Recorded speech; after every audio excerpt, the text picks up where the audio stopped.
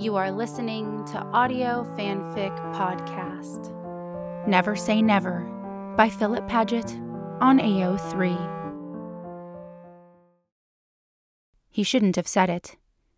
He should have been gentle and kind after the ordeal she went through. But all he could think about was that piece of shit Jerse's hands on her, and him touching her, and seeing her, and... He stops himself, still seething, still so angry he can hardly see straight. Not angry at her. He shouldn't be angry at her. But he is, and he can't admit why. He left her dejected and alone in their office, bruised and battered and drugged, so he could come home and refuse to do so much as entertain thinking about why he is so enraged by her being with another man. She does not belong to him, not in any way, shape, or form. But he wants her to, and maybe that's what he's so angry about. That he wants her to be his, and it's impossible and wrong and aggravating because she never will be. She knocks too loudly, too aggressively, making sure he knows that contrition will not be found on the other side of the door. His coat, his briefcase, his fucking wallet. He left it all behind in his haste to escape her, and the evidence of her indiscretion that marks her face like a scarlet letter. Evidence that she is a sexual being. That she wants it, seeks it out. Just not with him. Never with him. She deposits his things on the dining room table and turns to leave, but he catches her by the wrist. She winces at the pressure on her still tender bruises and throws him an irritated look. "That hurts, Mulder," she says bitingly, trying to shake him free.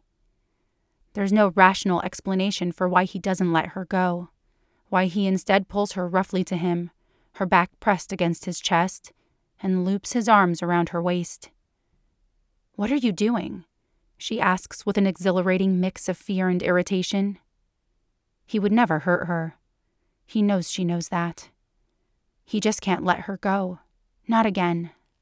"Why did you do it?" he asks, more pain in his voice than anger, to his own surprise. "Do what?"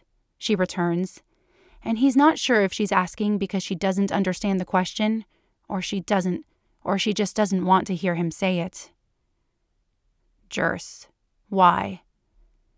She struggles under his grip, and his hand inches under the hem of her shirt, his palm now flat on her bare belly. She's so fucking soft, so smooth and perfect. And Jerse turned her black and blue. "Jesus Christ, Mulder, let me go," she growls, stomping on his toes to make him yelp. But he doesn't let her go. He can't. "I want to know," he insists, and she relaxes a little, defeated. "Let me go if you want me to talk to you," she requests much more softly. He does, and she strides towards the door, her hand ready to pull it open. She's giving him the slip. He steps forward quickly, her short legs no match for his, and presses his palm against the door to prevent her from opening it. She drops her head, her back to him, and they stand there frozen while she calculates her next move.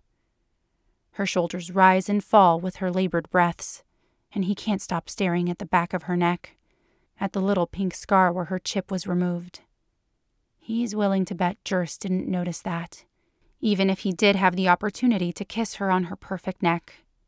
No one knows to look for it. No one but him. She turns around slowly and lifts her head, looking up at him defiantly. She's angry, too, just as angry as he is. Maybe more. "You want to know why I did it, Mulder?" she asks haughtily, and his stomach clenches. "You want to know why I fucked Ed?" He flinches involuntarily at the word fucked, such a vulgar word coming from her pretty little mouth. She waits, and he nods once. "Maybe I wanted to have some fun for once in my life, Mulder," she spits at him.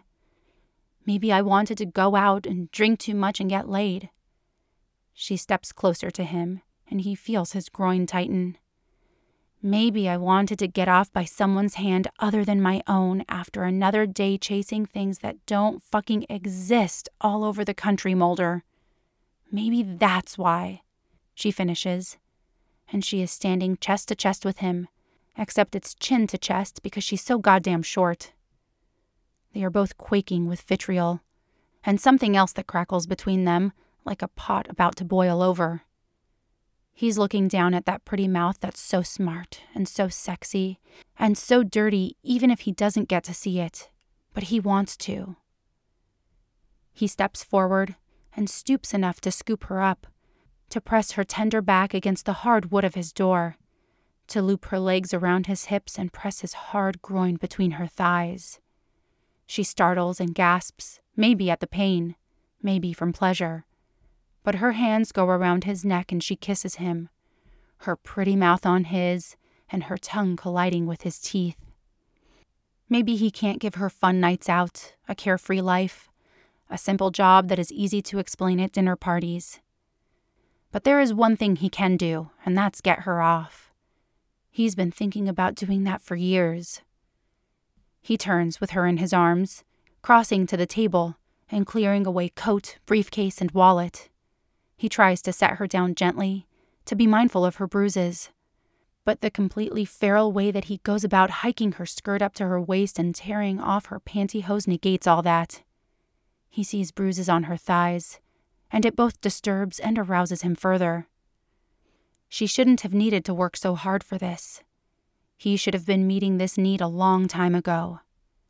Panties ripped, ruined, legs pushed wide, his face in her plush heat, and Jesus fuck, she's so wet. He grabs the tops of her thighs and pulls her closer, and she practically falls over the side of the table, grabbing onto the corners for dear life. She's still wearing her suit jacket, her skirt. Her hair is still perfectly coiffed, her lipstick only slightly smudged. Has she always been like this under that carefully put-together exterior? So wet and hot and slick, and just waiting for him to find the courage to do something about it. She's tugging on him, encouraging him to stand up, and he thinks that maybe she wants him to stop. But her hands are at his fly, and her eyes are wild and wanton, so he pushes her jacket off her shoulders, pops the button off the nice new blouse, and his heart lurches at the sight of her. Her beautiful breasts, pushed high in a nude lace bra, and her alabaster skin mottled with purple bruises and red scrapes. His desperation screeches to a halt, concern overtaking it. "Scully," he says mournfully, brushing his fingers lightly over a yellowing patch on her rib cage. "It's okay, Mulder," she reassures him, pushing his jeans down off his hips. She doesn't want to stop. He doesn't either, but his desire has shifted gears. "I'm sorry," he says earnestly, cupping her jaw in his palm and meeting her eyes. "I'm sorry I said all those things. I didn't mean them." "I know," she replies, and he can tell she means it. He kisses her again, much less urgently, as she continues to work him free of his boxers, wrapping her slender fingers around his stiff shaft. He groans and arches his pelvis towards her, and she guides him right to where they both want him to be. He slides into her, blindingly hot and tight and wet, and just knowing that this is happening is enough to bring him halfway there. He starts off slowly, kissing her and reaching around to unclasp her bra as he pumps languidly. He read the file and knows that she used a condom with Ed, but she doesn't even ask about one with him. Didn't hesitate to let him slip into her with nothing between them but 3 years of denial finally laid to rest. He wraps his arm around her back and leans forward to taste her, to lavish her bruises with tender kisses and heartfelt apologies.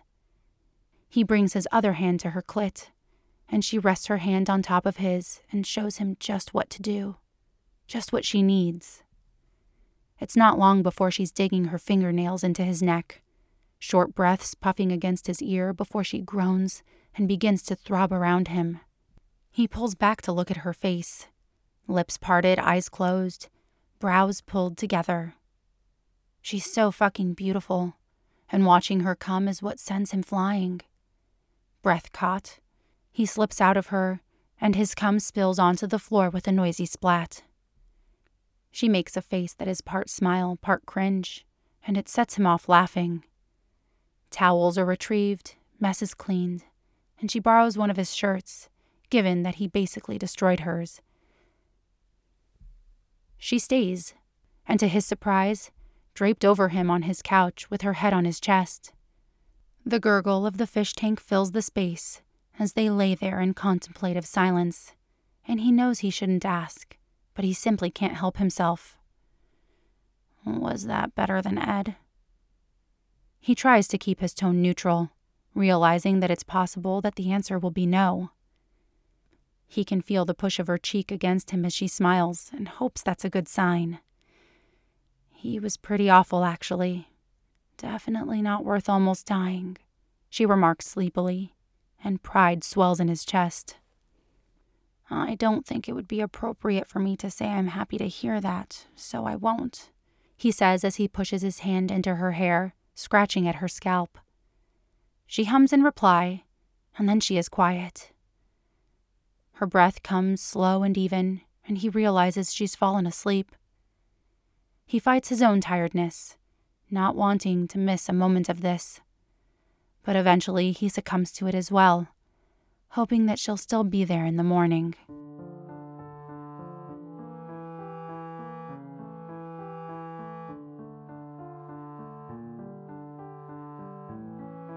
If you like this story, please follow the link to the writer's page and leave some love. Kudos, comments, or subscribe. They'll love hearing from you. Then you can head over to our Patreon page and contribute to Audio Fanfic Podcast. As a member, you are granted early access to one new story per month. That's www.patreon.com/audiofanficpod. Thank you for listening, and remember, the stories are out there.